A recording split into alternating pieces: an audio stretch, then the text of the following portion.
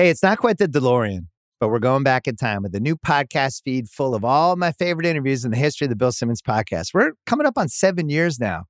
I've had an unbelievable collection of athletes, celebrities, showrunners, directors, Matt Damon, Denzel Washington, Adam Sandler, Kevin Garnett, Charlize Theron, Tom Hanks, Bill Burr, Kevin Durant, Peyton Manning, The Undertaker, Eddie Vedder, Kyrie Irving. Yeah, he actually came on. Dave Grohl, Quavo, Barack Obama. I mean, what else can I tell you? I've had Al Pacino with Barry Levinson. I've had people like Steph Curry, Jason Bateman, John C. Reilly, Jonah Hill. I could keep going and going. But wait, there's more. Whether it's your first time or you're planning on revisiting some of your favorites, make sure you head to BillSimmonsInterviews.TheRinger.com for the entire archive. You can sort by genre, year, and more to easily navigate all your favorite people. Follow the Bill Simmons podcast, The Interviews, on Spotify now. It's New York, New York, presented by FanDuel. Take a shot at betting the NBA with FanDuel, America's #1 sportsbook. Right now, you can check out the new and improved Parlay Hub, filter by odds, sport, and bet type to easily find the most popular parlays and same-game parlays all on one page. Plus, start betting on the Explore page and the Pulse and bet live same-game parlays for every NBA game. So download the app today and bet with FanDuel, official partner of the NBA. The Ringer is committed to responsible gaming. Please visit rg-help.com to learn more about the resources and helplines available and listen to the end of the episode for additional details. Must be 21 plus and present in select states. Gambling problem? Call 1-800-GAMBLER or visit rg-help.com. This episode is brought to you by Cars.com. When you add your car to your garage on Cars.com, you'll unlock access to real-time insights into how much your car is worth. Plus, view its historical and projected value to decide when to sell. So when the time is right, you can secure an instant offer from a local dealership or sell it yourself on Cars.com. Start tracking your car's value with your garage on Cars.com.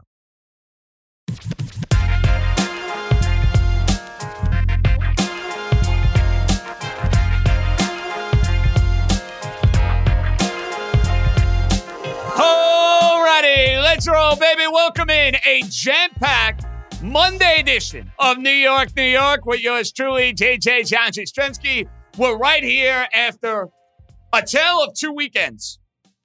A tale of two vibes when you think about the two baseball teams in town. Couldn't feel, couldn't look, couldn't be any different right about now as we sit here on August the 8th.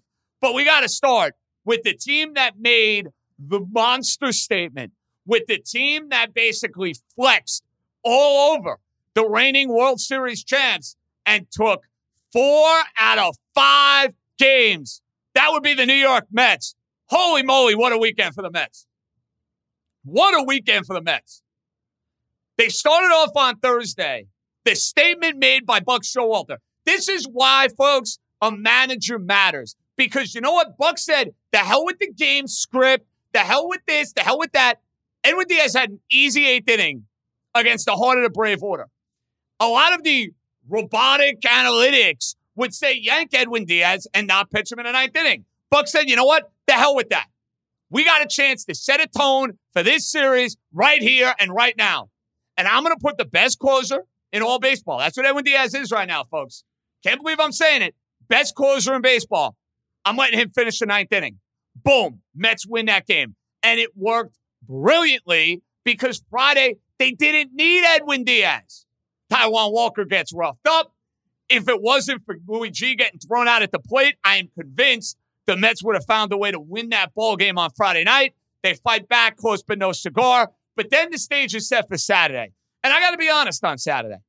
I thought the Mets are going to win the first game with Peterson. And because it's baseball and because it makes no sense, they'll lose the nightcap. Wrong. The Mets go and win both games. Peterson is fantastic. The Mets just nickel and dime the Braves every which way. Alonso in the middle of it. Lindor in the middle of it. McNeil getting hits. Up and down the lineup, they are contributing. McCann even comes through with a big hit. And they win that first game. And I'm like, all right, Great, they won the first game, but they had to bring Edwin Diaz in when they were up comfortably in the ninth inning. And I'm like, geez, is that going to come back and cost the Mets in the nightcap? Once again, big fat no. Why? The Mets have the ultimate ace in the hole, and that would be Max Scherzer. Scherzer on Saturday night, it's no bullshit. It's give me the ball. It's get out of my way. I'm going to grind. I'm going to work, and I'm going to make you look stupid at the plate. That's what Max Scherzer did over 7 innings against the Atlanta Braves. He made them look flat out stupid. The Mets, some soft contact. They take advantage of some sloppy Atlanta defense. Think about it. Atlanta doesn't turn that double play on the rough ball. The Mets have Louis G nailing Travis d'Arnaud at the plate because he stumbled. Even Scherzer said after the game, he's like, I can't believe Louis G was throwing the ball home. Knew what he was doing. Those little intangible intricacies. The Mets had a major leg up on the Braves, running the bases, playing defense, and their pitching was a heck of a lot better. Can't say enough about Scherzer. The guy, he's worth $50 million. Day in 40, he's worth 50, 60, 70 with the way he's throwing the ball for this team. He's worth every penny. And I'm jealous and I'm envious. I wish he was on my team. I wish he was on my team. How do you not marvel at what that dude brings to the mound every fifth day? He's a badass. He's got a sub-2 ERA. He's like 37, 38. He's like fine wine. He's getting better. Crazy. But then Sunday is the icing on the cake because it's the long-anticipated Jacob deGrom Citi Field 2022 debut. And once again, much like Scherzer, Phil. Perfection for 5 innings. Double-digit strikeouts. 3 up, 3 down, 3 up, 3 down, to the point where I actually, 6th inning, I'm saying, you know what? It kind of behooves the Mets for somebody on Atlanta to get ahead. Because you don't even want to be tempted with the idea of, perfection. No. Jake is just too important in the long haul, the bigger picture, where, you know what? I know it might be spit on baseball history. That's not my end game from the Mets. My end game is winning a world championship, something they have not done since 1986. They need deGrom in order to do so. And when he's pitching like that, man, I need him out there every fifth day. The stuff, better than ever. Better than ever. Basically picking up right where he left off from last year. He's the best pitcher in baseball. Is there any debate in that? When he's on the mound, when he is right, he's the best pitcher in baseball. And the New York Mets against a vaunted powerhouse Atlanta Brave lineup, an Atlanta Brave team that was red hot for 2 months. The Mets go and strike out, listen to this, 19 Atlanta Braves batters. 19. They take 4 out of 5. They now have a 6.5 game lead in this division. And it's now to the point with the Mets where you are dreaming big. How can you not? You think about Scherzer, deGrom, that's Curt Schilling, Randy Johnson reincarnated, as far as I'm concerned. Those 2 guys in a postseason series, I would want no part of playing the Mets. Then you throw in the unhittable nature of Diaz. Diaz is unhittable. You can't touch the guy right now. And the Met lineup grinds you out. They're well run. They could win the World Series. Why not the Mets? To throw that in the air is not crazy talk at all. The Mets can win a World Series this year. And I'm going to say something that's probably going to offend a lot of the Yankee brethren that is listening right now, because we'll get to that team that has completely hit the skids over the last couple of weeks. If you're going to tell me right now who's got a better chance to win the World Series, the Yankees or the Mets, and I get a choice, I'm taking the Mets. Right here, right now, I'm taking the Mets. How can you not? I know what I'm getting with Scherzer and deGrom. Do you know what you're getting with Gerrit Cole and Clay Holmes? I don't. And I think some of the Yankee concerns, which we will get to, are legitimate. Some of them are not. But the Mets got it cooking. The feel and the vibe around the Mets is just like through the roof. It's as giddy as can be. And I think you can now say it. I know my buddy, Mr. Licata over at SNY, has been saying for months the NL East is over. I never thought the Braves were winning the division this year. He has been steadfast. He has not backed down. He's going to be right about that one. That's a feather in the cap for Mr. Licata. Good for him. And I now on August the 7th would tend to agree. This division looks over, and it looks like it's the Mets cruise control across the board. We'll see what happens over the next few weeks, but the Mets are going to win the National League East. What a weekend for them. Now, the Yankees are playing their worst baseball of the year. What you have to break down with the Yankees is what is legitimate as far as concern and what is unreasonable. You knew the Yankees were not going to play 750 ball all year. But the Yankees now, for the better part of 40 games, have been an under 500 baseball team. They lost 2 out of 3 to the Mariners. They did not play well going in the All-Star break. They are under 500 after the All-Star break, and they get swept by the St. Louis Cardinals. Friday was horrendous. From taking Cortez out when he's got 1 hit through 5 1/3 innings was a joke. Then you got to see Holmes yuck it up. He's walking a guy. He's giving up a double of Paul DeJong, who hasn't had a hit all year. Set a terrible tone for the weekend. Then I got to watch Montgomery shove it down the Yankees' throats. And the lineup the Yankees ran out there on Friday was embarrassing. But again, you're seeing with this team the presence and the difference that Giancarlo Stanton and that Anthony Rizzo provide in the middle of that order. You take those 2 guys away, Yankee lineup don't look as good. It simply don't look as good. That hurt him on Saturday.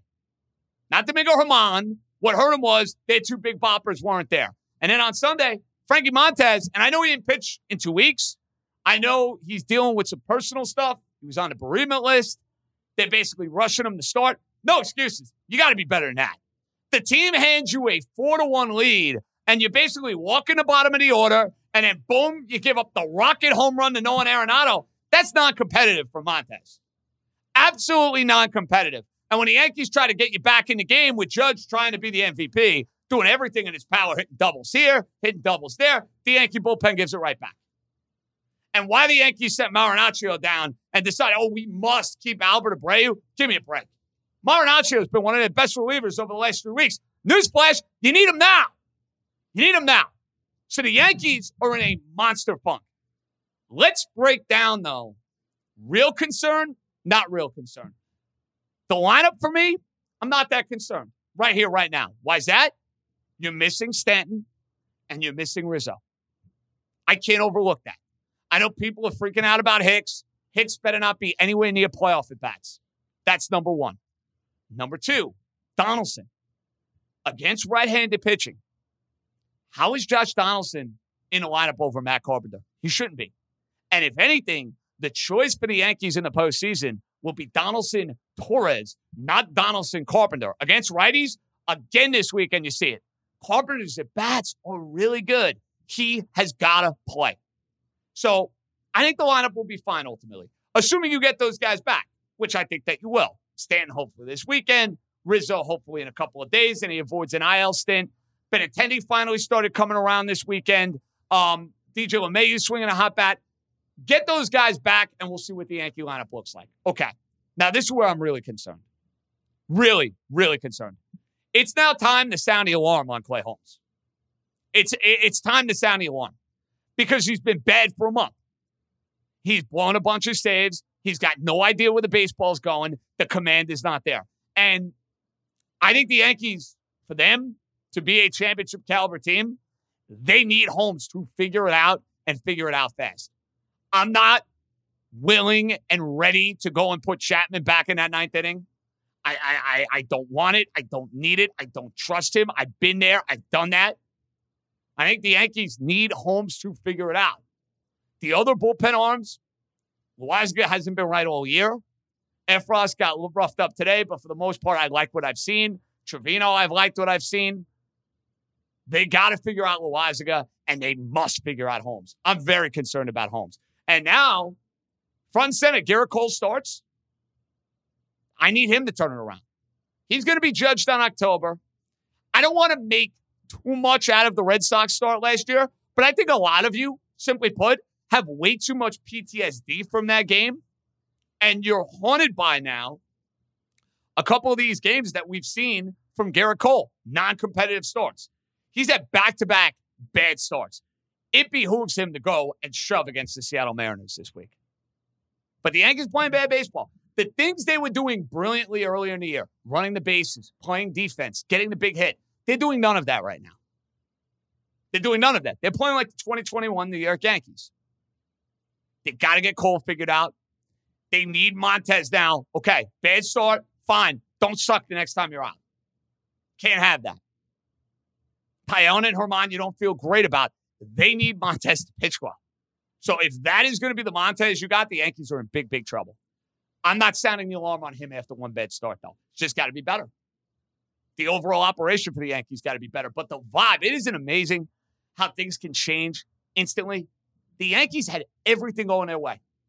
People are talking about record-setting year and this and that. The vibe around the team now is very down. And the vibe around the Mets is through the roof. You're going to ride those roller coasters. But in early August, who's better positioned out of the two New York teams to win a championship right here and right now? My answer would be the Mets. That's just real talk. Is that going to be the case? Who the hell knows? But in early August, that would be my lean. We got a loaded show. Our buddy, our pal, Steve Gelbs, SNY Mets extraordinaire. It's good for Steve. You know, he's been doing that beat for a long time. Finally has a winner. You know, he had 2015, but the last couple of years have been rotten for Steve. He's got a winning team. So he's going to be giddy. He's going to join us. We'll have voicemails after Steve, mix in a little trivia as well, all that and more. But the esteemed reporter of the New York Mets, Mr. Gelbs, is up next. This episode is brought to you by Jiffy Lube. Cars can be a big investment, so it's important to take care of them. I once got a car that I started out with 25,000 miles on. I got it to over 200,000 miles because I took care of it. You know how you take care of a car? You take care of the maintenance, the oil, the brakes, all that stuff. And if you don't, you can have a car just completely fall apart. When your car needs maintenance, head to Jiffy Lube. They provide automotive excellence at speed. Get your oil change, brakes checked, tons of other multi-care services. It's all done by expertly trained technicians who actually care about taking care of you and your car. Jiffy Lube, car more. To find coupons and start an instant online estimate, visit jiffylube.com. What a weekend for the New York Mets. They take 4 out of 5 from the Atlanta Braves. They sweep a doubleheader on Saturday. Jacob deGrom throws 5 perfect innings. The Braves struck out basically every other batter, and life is good in Metland. When life is good in Metland, it's always good to welcome back my old pal. We go way back from the Syracuse days, yelling and screaming at Springsteen concerts. Now I guess we're colleagues, even though I never see the guy because he's in the field. I'm in the studio. I work the crazy hours. His hours are actually crazier. Who are we kidding? But Steve Gelbs, how are you, my man? What's happening, dude? What's up, baby? How you doing? Life is good in Metland. How does it feel to cover a winning team for a change? Must be nice, right? You know what? I was actually just talking aside. I actually was telling Brandon Nimmo this on the field before we did our post-game interview. It's starting to feel very much like 2015 in the sense that that team, after the All-Star break and after the trade deadline, had a couple of really big series with the Nationals at that time. And, they swept them right after the trade for Cespedes and the Flores, and everybody knows that story. And then they went to D.C. and, really buried the Nationals. And it's starting to feel that way with this Mets team and the Braves. The series in early July was, I thought, kind of a statement with everybody panicking as the Braves are playing hot as anybody in the league, and the Mets weren't quite as hot as they were at the beginning of the season. But to take 2 or 3 in Atlanta, I thought was a statement. But this weekend, they just look like the far superior team. And I have Scherzer and deGrom healthy back-to-back. Diaz having one of the great seasons any closer in the history of the game has had. They're electric, and it starts to make you think about the possibilities of what this team could do. No doubt about it. I'm glad you brought up the Nationals 2015 series because I felt the same sort of vibe, exactly what you were hitting on, Steve. The only difference to me, though, and you were around each team, right? Like you were around the 2015 Mets every single day. You're around this Met team every single day. The difference is, Gelbs, that team in 2015 wasn't any good for 4 months. Got Cespedes, got hot at the right time, and took off. The dirty little secret with this team is they've been playing great ball all year. They've been winning series all year, but now they're fully whole. They're this fully armed operational Death Star with DeGrom and Scherzer doing their thing at the top of the rotation. This team is so much better than the 2015 team, dude. Yeah, there's no doubt about it. I mean, that 2015 team was kind of lightning in a bottle, and obviously Cespedes, but that young starting pitching staff, and it was what people expected would be, and it was fleeting, but that pitching staff, when healthy, was amazing, and very tough team to beat. This team is significantly better than that team was. There is no doubt in my mind. The parallel is just the second half series against the second place team, or in that case, the Nationals. If I remember correctly, in 2015, the Nationals were up by 3 games heading into that series after the trade deadline. So a little bit different there, but just those series in August against the team that they were fighting in the division and kind of burying them. And the Mets still have to go to Atlanta, and there's a big series coming up in a week and a half. But I just have a hard time believing that this team isn't going to take off and that the Braves are going to be able to catch them. They're so deep. The trades that they made at the deadline on the offensive side are paying huge dividends already. And again, getting Jacob DeGrom back and having DeGrom be as good as he ever was after missing 13 months, it's such a rare thing to witness. And then you could also make the same case with Scherzer, who somehow at this stage in his career seems to keep getting better. And the same thing with Justin Verlander in the AL. Both these guys at their age having sub-2 ERAs as we sit here on August 7th. Gelbsy, it's crazy. DeGrom comes back. He's throwing 95-mile-an-hour sliders. The fastball's 101, 102.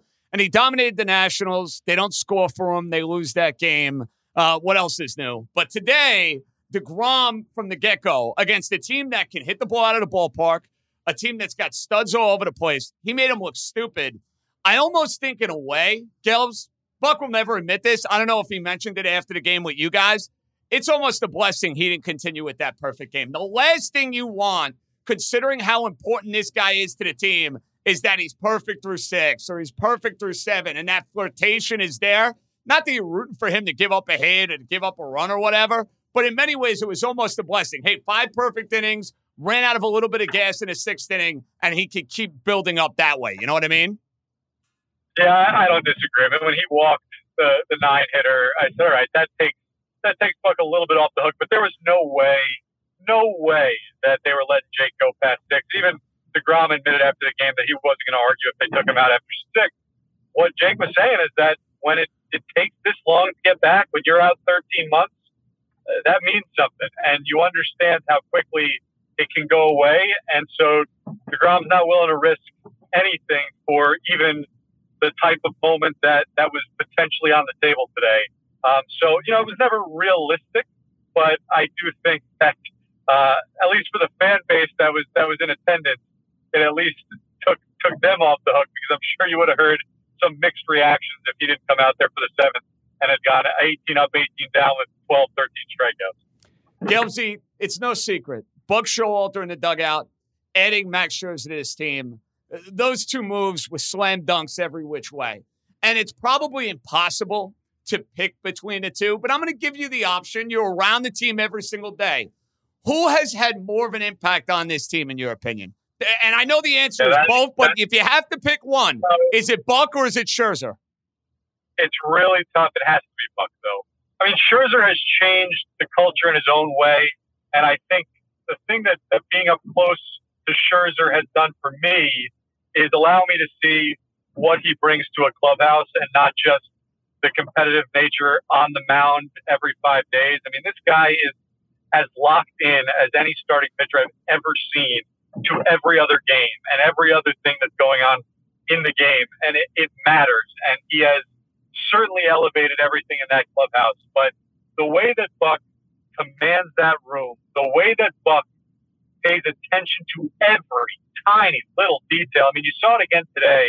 I know the play didn't get overturned fully, but that was because Buck, quite frankly, knew more than the ups in the what was it, the first inning, when Nimmo ran first to second and slid while being tagged for the potential double play, and for the second time in with the span of a couple of weeks, this guy was almost getting first and second, nobody out from what would have been a double play. That's just an attention to detail play that Buck Showalter worked on with the team during a rainy day in spring. He put 4 or 5 plays on the video and said to the guys, hey, this is something that may never happen this season. It may only happen once in your career, but it could be the difference between winning and losing a ball game. And so far, it potentially was the difference between winning and losing 2 ball games. So it's just the guy doesn't miss anything. And I think it's not that the Mets didn't have good managers before. I think Terry was really good for this team. Mickey was a disaster. Disaster. But I also think Luis Rojas has the potential to be a very good manager one day. It wasn't the right time for him. But when you see what Buck brings to the table, you recognize not just what the Mets were missing, but what most teams around Major League Baseball are missing. He is that true difference maker in the dugout.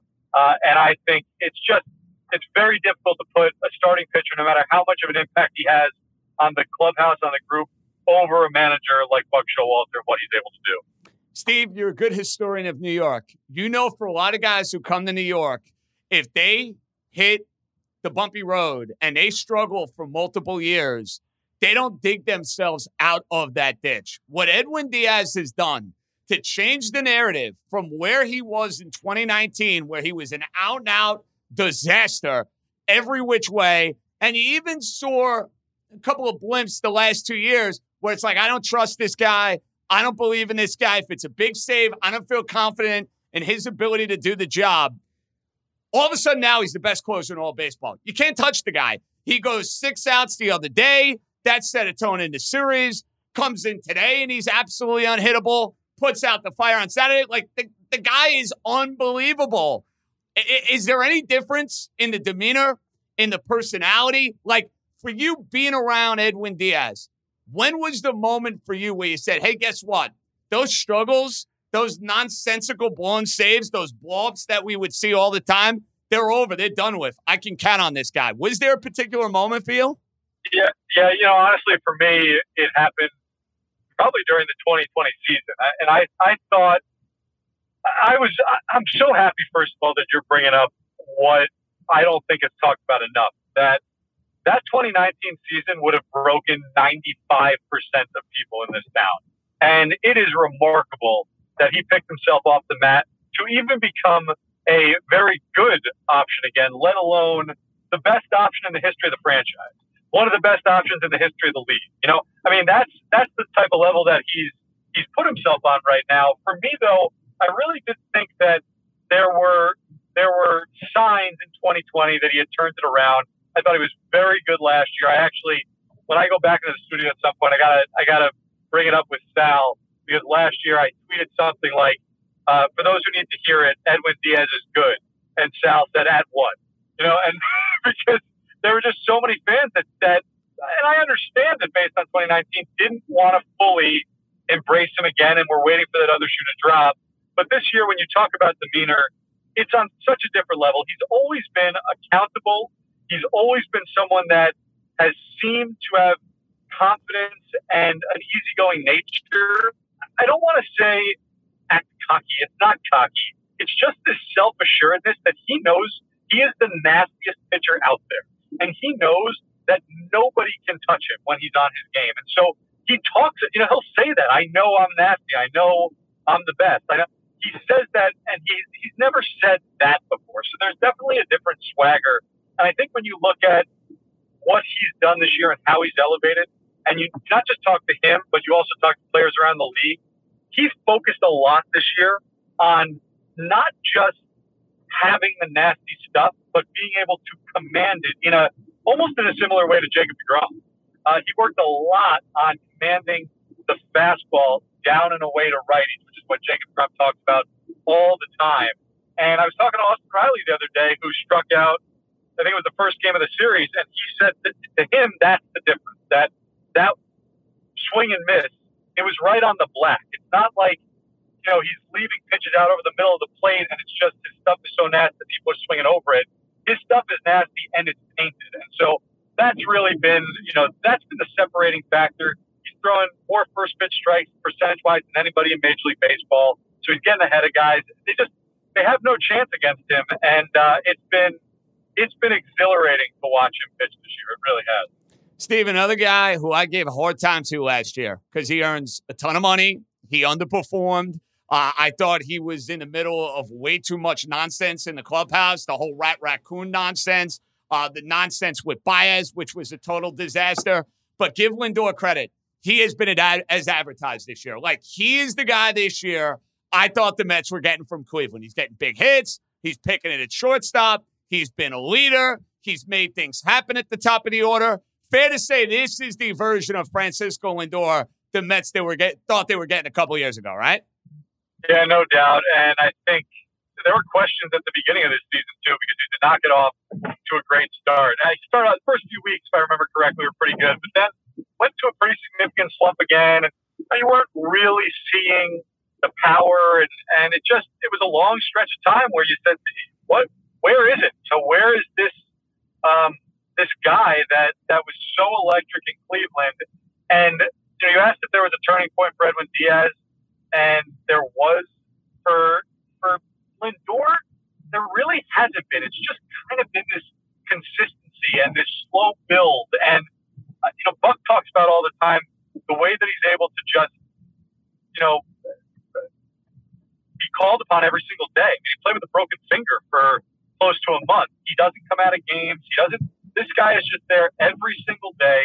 He is such a good defensive player, much better than people realize. You almost have to talk to the other infielders and the coaches to understand the type of thing he has, moving himself before pitches, reading swings, and just taking one extra step to put himself in a position to make a play. He's been sensational defensively this year, and over the last month and a half, what he's done at the plate has really been something else. Getting hits, hitting for power, driving in runs. He's going to easily set the franchise record the next week or so for RBIs for a shortstop. And I saw something the other day that when Nimmo and Marte are on base, both of them are in the top 20 in Major League Baseball in terms of how many times they score runs, percentage of times they score runs when they get on base. That's all because of the two guys hitting behind them this year, Lindor and Alonso, who have been really something else, really something special driving those guys in. You mentioned the trade deadline. I think they're A-okay offensively. The platoon works at DH. The idea that they bring in Nate Quinn, who to me is a perfect complement in the outfield, that really works out well. I'm still nervous about that bullpen, though, Gelbs. Outside of Diaz, and I know Ottavino did the job this weekend. I don't trust him. I saw him with the Yankees, saw him with the Red Sox. I don't trust him in big spots. Got to see it from Givens. Look at McGill as a guy who could be an answer in the back end. Bigger concern for you, the Mets not hitting for enough power, or is it that roadmap to Edwin Diaz? What's your bigger fear for the Mets going into October? By far, it's the bullpen. And I agree with you. I said this on our pregame show the day of the trade deadline. I thought they'd do more specifically with the bullpen and specifically with lefty relief. And listen, today, if Joely Rodriguez can pitch like he did today, then I'll stop talking because he was fantastic. The changeup was as good as we've ever seen it. Gave the Mets a very necessary 2 1/3. But Joely's been shaky this year, and he's had to earn back some trust as of late. So, for me, I'm not concerned about Ottavino. Ottavino's been fantastic. Diaz obviously lights out. Lugo's looked a lot better lately, and I do think that they will have some options in terms of starting pitchers that'll go back there. I think McGill's really intriguing as to what he can do out of the bullpen. That velocity will play up. He'll probably be touching 98, 99, maybe triple digits out of the pen. And I think that whatever starting pitcher they throw back there that's not going to be in the playoff rotation will be really helpful to them as well. But the way that this NL breaks down, man, you've got big lefties all across the board in the playoffs. And you can just see the big spot against Juan Soto late in the game, or Freddie Freeman, or Bryce Harper, or those types of at-bats. and you don't really have that lefty answer that you just feel fantastic about coming in that spot. So for me, that is the point of concern, and it will be the point of concern until it's not. I mean, that's really the answer. As for the question, though, about the Mets not hitting for enough power, personally, I'm not concerned about that at all. If you, and you will know this so well because of the fan that you are, Eric Chavez, from day one, has tried to mold this Mets offense in the way that the late 90s Yankees offense were built, where he said he remembers being in Oakland, a young player, standing at third base and just feeling like every single hitter was 3-2. They were relentless. They would just wear down those starting pitchers. And it happened a decent amount early this season, but over the last month or so since the All-Star break, it has been ridiculously consistent. They are a nightmare to go up against. These starting pitchers are just worn out every single at-bat consistently across the board. The first inning, 20 pitches, 25 pitches, 30 pitches. And so I think, personally, that's a better way to win in the playoffs. And Eric Chavez thinks that's a better way to win in the playoffs. The thing about the all-or-nothing teams, the teams like the Braves, quite frankly, is that if you run into starting pitching that is elite, they can take advantage of holes in those swings. And you saw the Braves strike out 19 times today. The Braves are a great offensive team, but the Mets pitching has shut them down for the most part. The Mets offense is very difficult to shut down because they are not all-or-nothing hitters.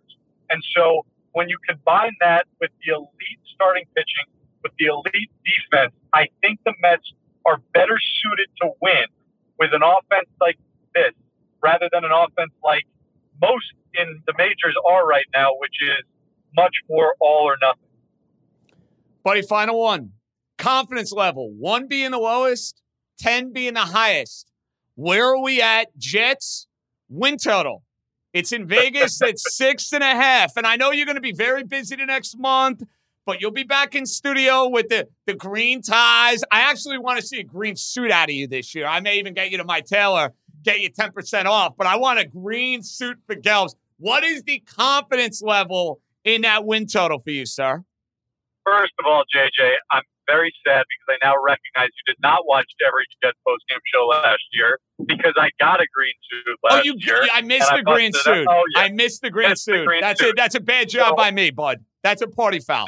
Party foul. Don't worry about it. Just watch this year. And actually this week, talk about being busy, the Thursday night the Mets have off, I will be in studio as we get our Jets. Wow, I'm going to be seeing a lot of you this week is what you're telling me. I'm going to be seeing a lot of you. Nice. About time. A lot of me this week, JJ. And that, listen, I'm preparing for a crazy September and October, flying back and forth, playoff games and Jets pre and post, whatever. But, this is why we do the job. I am going to, when you say confidence level, I can't give a confidence level a 7, 8, 9, 10 that they're going to be over that number just because of their schedule. But I feel really good about this team making major strides. I don't know if that's going to reveal itself in that many wins. I don't know if they're going to be a playoff contender just yet. I love what I've been hearing about how Zach Wilson's looked this far in camp. I think he is undoubtedly the X factor because everything else that they've done, I feel is fantastic. I feel that they've surrounded him with the weapons, with the Lions, with the defense. We need to see if Zach Wilson can take that next step. If he can, I think they will go over that 6.5 win total. I think they will be playing meaningful games down the stretch. I don't know if they're going to make the playoffs this year, but it would not shock me at all if they made a big, big leap this year and if they were a playoff team next year. I love what they've done, and I think that Jets fans have a lot to be excited about. I think if you're that prototypical Mets and Jets fan for the first time in a long time, you can feel really good about where both of these franchises are and where they're going to be. Buddy, it's good hearing your voice. I'm glad I'm going to see you this week. You and I have got to put some favors to work, though, with these Springsteen tickets that are out of control right now across the board.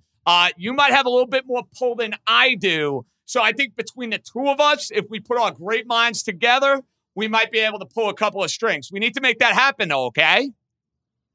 I think it's no doubter that we'll figure it out. And I will see you tomorrow, my friend, and we'll get cracking. I like the confidence. Steve Gelbs, SNY, been a busy man. Keep up the good work, buddy. Appreciate you, all right? All right, brother, you too. Two guys drove to work. Neither guy wore a seatbelt. One guy got a ticket. One guy didn't. The same two guys drove home. One guy wore a seatbelt. One guy didn't. One guy made it home. The guy not wearing his seatbelt didn't. Don't risk it. Click it or ticket. Paid for by NHTSA. Ton of fun there with Stevie. And, you know, he brings up an excellent point about the Met lineup. You want to have a couple of guys who can hit some long balls. They have that. Alonso can. Marte can when you need him to. Lindor can when you need him to. Grinding out at bats, though, always is going to play in the month of October. The Mets are super dangerous, folks. You don't win parades. You don't get a parade in August. I understand that. But the Mets are super, super dangerous. Insanely dangerous. 917-382-1151. And I got to commend you guys. Thursday, our live was outstanding. And Saturday, kind of impromptu. We were rocking 500 strong in there. So that was absolutely outstanding. And we basically went like an hour and 20 minutes without taking a break. And your calls were great. So I appreciate you with that. And we'll figure out when we're going to do one later on this week. We'll play it by ear. But first, voicemail time. Steph, welcome back from Vegas. Let's hear him. Hey, JJ, Jazz from Queens here. Big fan of the show. And I can't wait I'm coming in hot right now, bro. The Mets, we deserve to win this division. We just destroyed the Braves. We showed we're the better team. And JJ, I gotta tell you something, bro. This is the best I have felt about this Mets team in so long.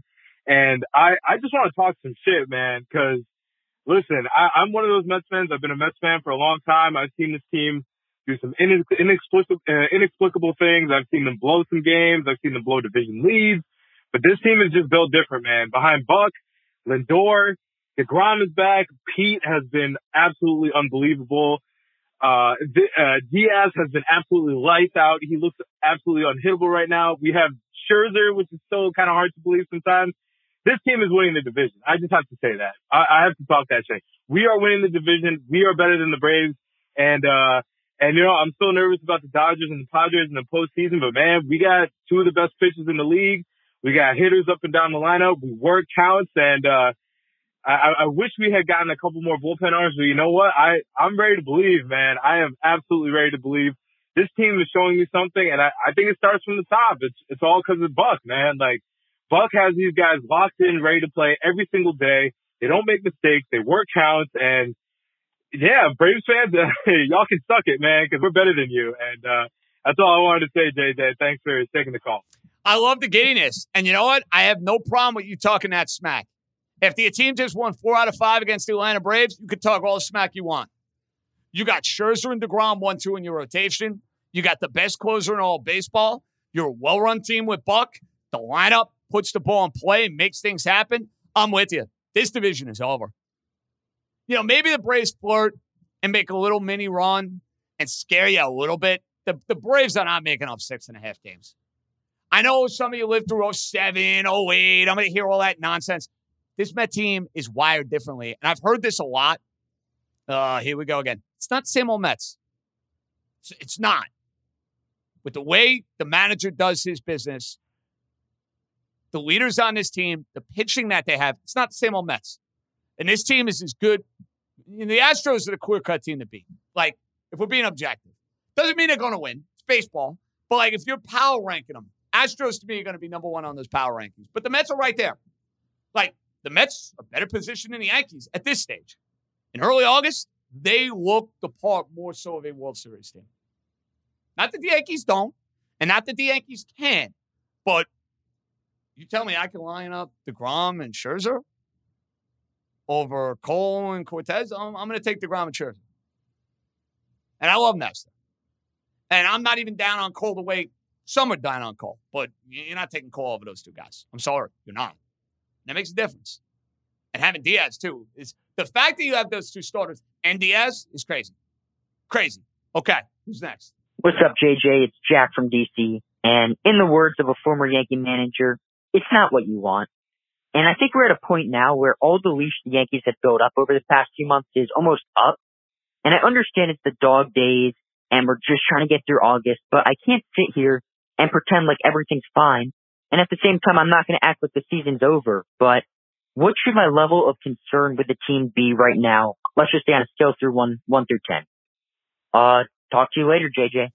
That's a very good question. How about a 5 or a 6? Is that reasonable? 5.5, 6? Because I'm concerned. Make no mistake, they've played bad baseball for a month. I told you I feel okay about the lineup, assuming I get Stanton and Rizzo back in the fold. But I don't feel as good about Clay Holmes. I have my questions about Garrett Cole. I'm waiting on Luis Severino to come back. I need Montez to get humming and to get rolling. I'm not at the point now where I'm planning my World Series vacation, where I'm getting ready for Game 1 or Game 2 of the World Series. Let's put it that way. Especially with the Yankee history against the Astros. And, the Yankees should consider themselves very fortunate that they are still in a position where they maintain home field advantage because the Astros had a couple of hard games and tough games against the Cleveland Guardians. But they have a half-game lead. I don't expect the Yankees to have a home field advantage at this point. I don't. If you're asking me, gut feel, the Yankees hosting the American League postseason, my money would be on them. You'd rather slump now than, early to mid-October. That goes without saying. The crazy thing about this stretch for the Yankees is the run differential is still absurd. They are just losing a lot of close games. A lot of the close games the Yankees were winning earlier in the year, they're not winning now. Why's that? Bullpen, timely hitting, base running, defense, all adds up. All adds up. So I'll say 5.5, 6. Okay, who's next? JJ, it's Phil from Bedford calling after the Mets swept the Braves in a doubleheader yesterday. I know we've harped on it all year, but it's just you cannot talk enough about what a difference Buck Showalter makes. I mean, compare watching Bucks teams versus Luis Rojas and Mickey Callaway the last couple of years. I mean, you had the thumbs down garbage with Rojas last year. With Mickey Callaway, you had Jason Vargas attacking the media. And with Buck, you just have a professional organization. His team is constantly talking to him on the top step of the dugout during the game. And I just feel like this isn't even a great Mets team. They optimize their chances of winning every night with good base running, putting the ball in play, hitting the cutoff man. They're just so professional. Like, I think the Braves are a more talented team on paper. I mean, maybe the Mets starting pitching is better, but they just do everything right. I mean, take a look at last night. You have Guillorme cutting down the guy at the plate. You have Alonso with a great takeout slide into second. And the 8th inning last night, to get some insurance runs, Escobar busted out of the box to get a leadoff double. Naquin swipes second base. Nito executes a perfect suicide squeeze. It's such a pleasure watching a team that does the little things right. And that has to be from the top down. I attribute it all to Buck Showalter. Listen, I'm still deathly afraid of this bullpen outside of Diaz biting them in the ass, when games get serious in September and October. But I take solace in the fact that Buck will always put them in the best position to win, given what Billy Upler gave them. Later. That's why I asked Steve Gelbs the question of who has meant more to the Mets in 2022. And it's impossible to pick between the two. And I know how exemplary Scherzer has been. Scherzer has been so, so good. But the day in and day out difference of the way the Mets handle their business, the professionalism, the way the team is run, those intangible factors, that's Buck Showalter. And listen, they had 2 incompetent managers over the last 5-6 years. Callaway was way in over his head. Rojas was not ready to be a major league manager. And now you're seeing the difference. Hey, you got a leader at the helm. No pun intended, the buck stops here.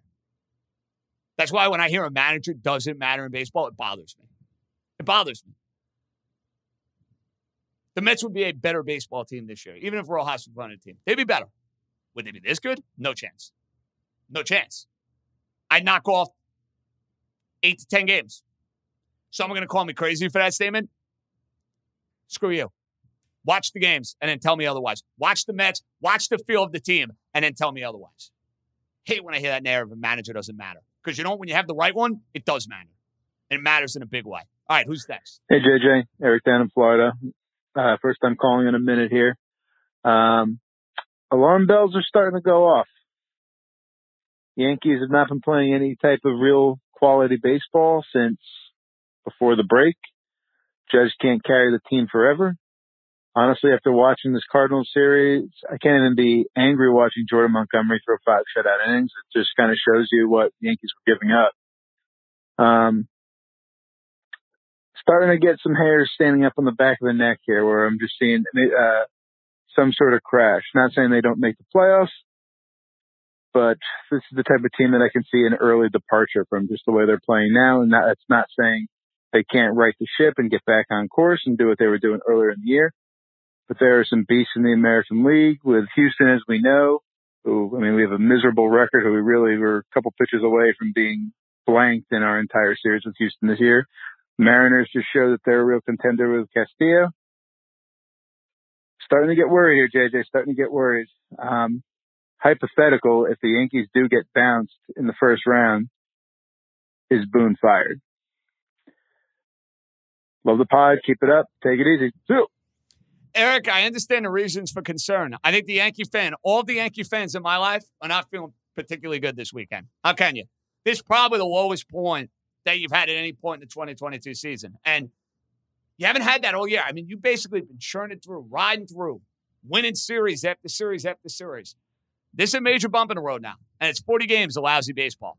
As far as that hypothetical you brought up, they didn't fire Aaron Boone last year. They were lousy last year.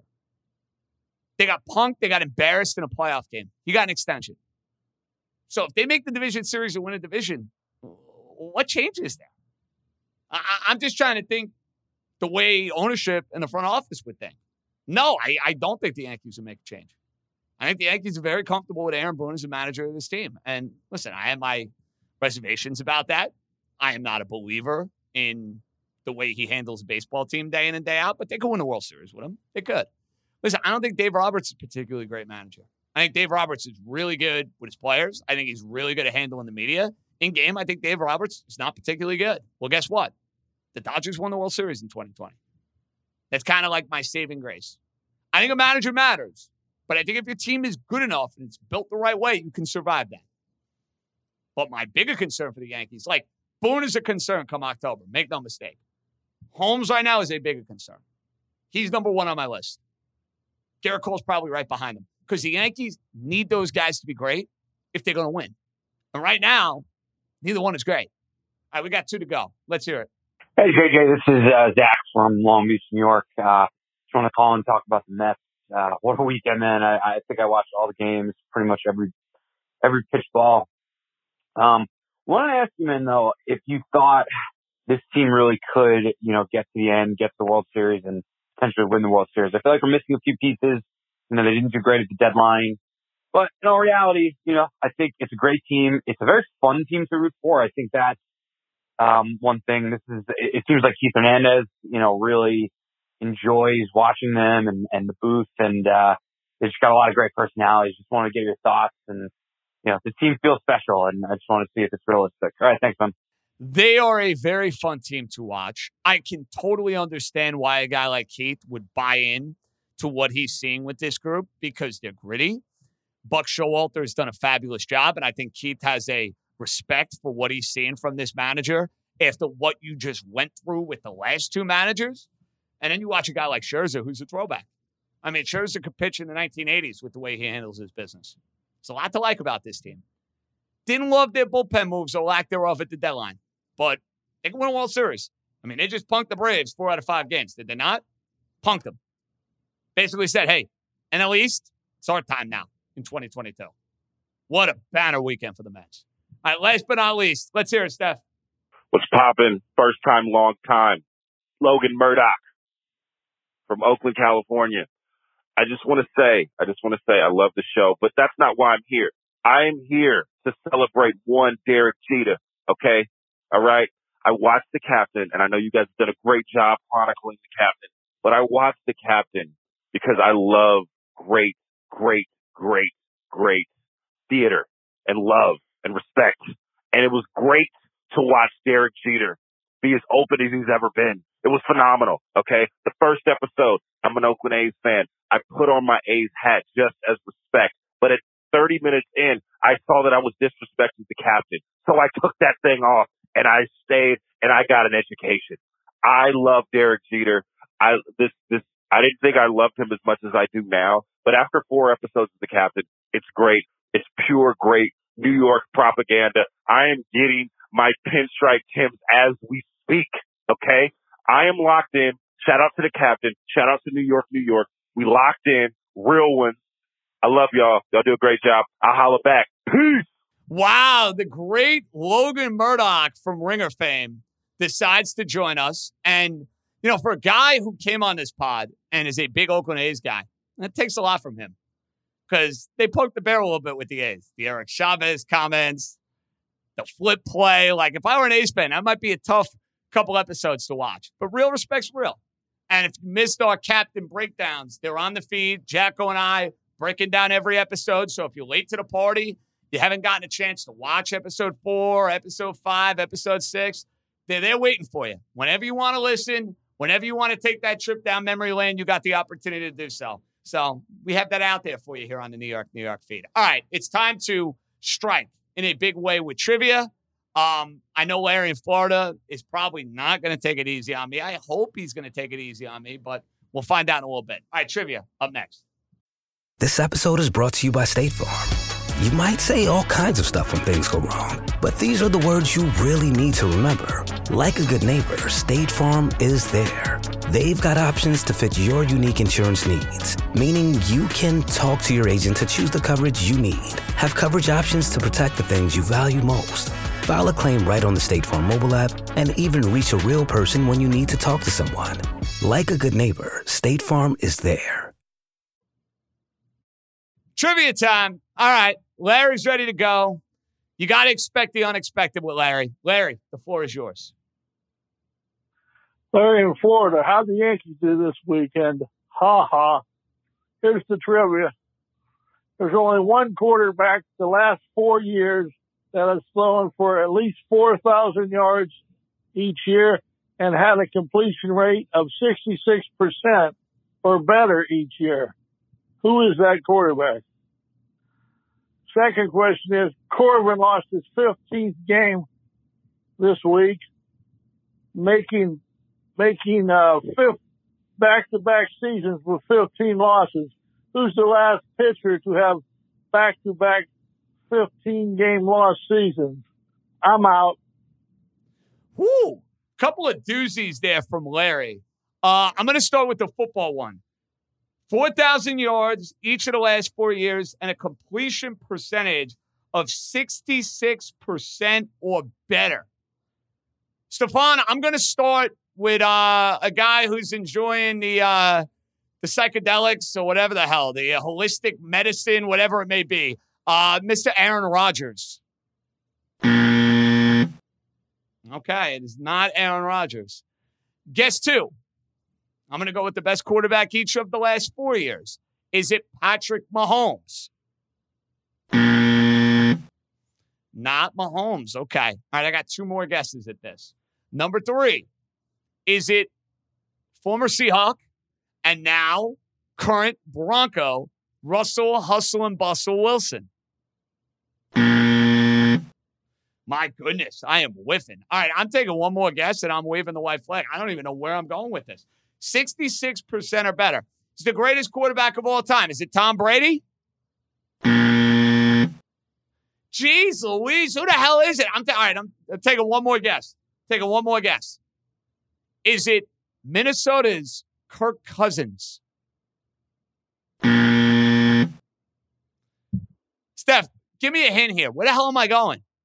You guess pretty much every quarterback in his division except him. Every quarterback in the division except him. So it's got to be the AFC West, and it's each of the last 4 years. Is it Carr? Derek Carr? I would never in a million years have gotten that correct because I didn't think Derek Carr was as accurate 3 or 4 years ago. So good job, Larry.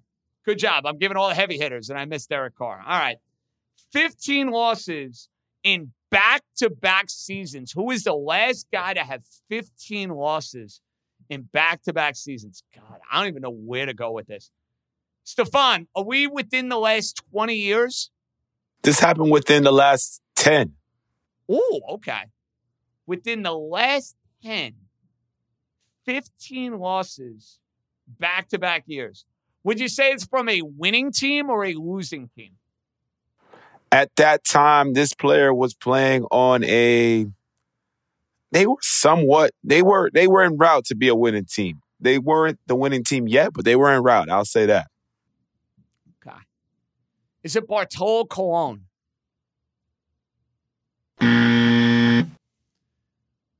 National League pitcher, Stefan.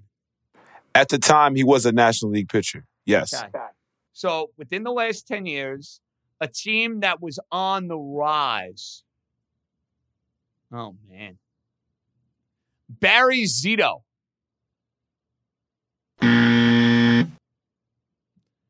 You want to give me a hint here? All right. NL Central. NL Central. This guy's also a journeyman. He did play in the league for 17 years. So he played on a lot of different teams. Okay. A lot of different teams. Journeyman.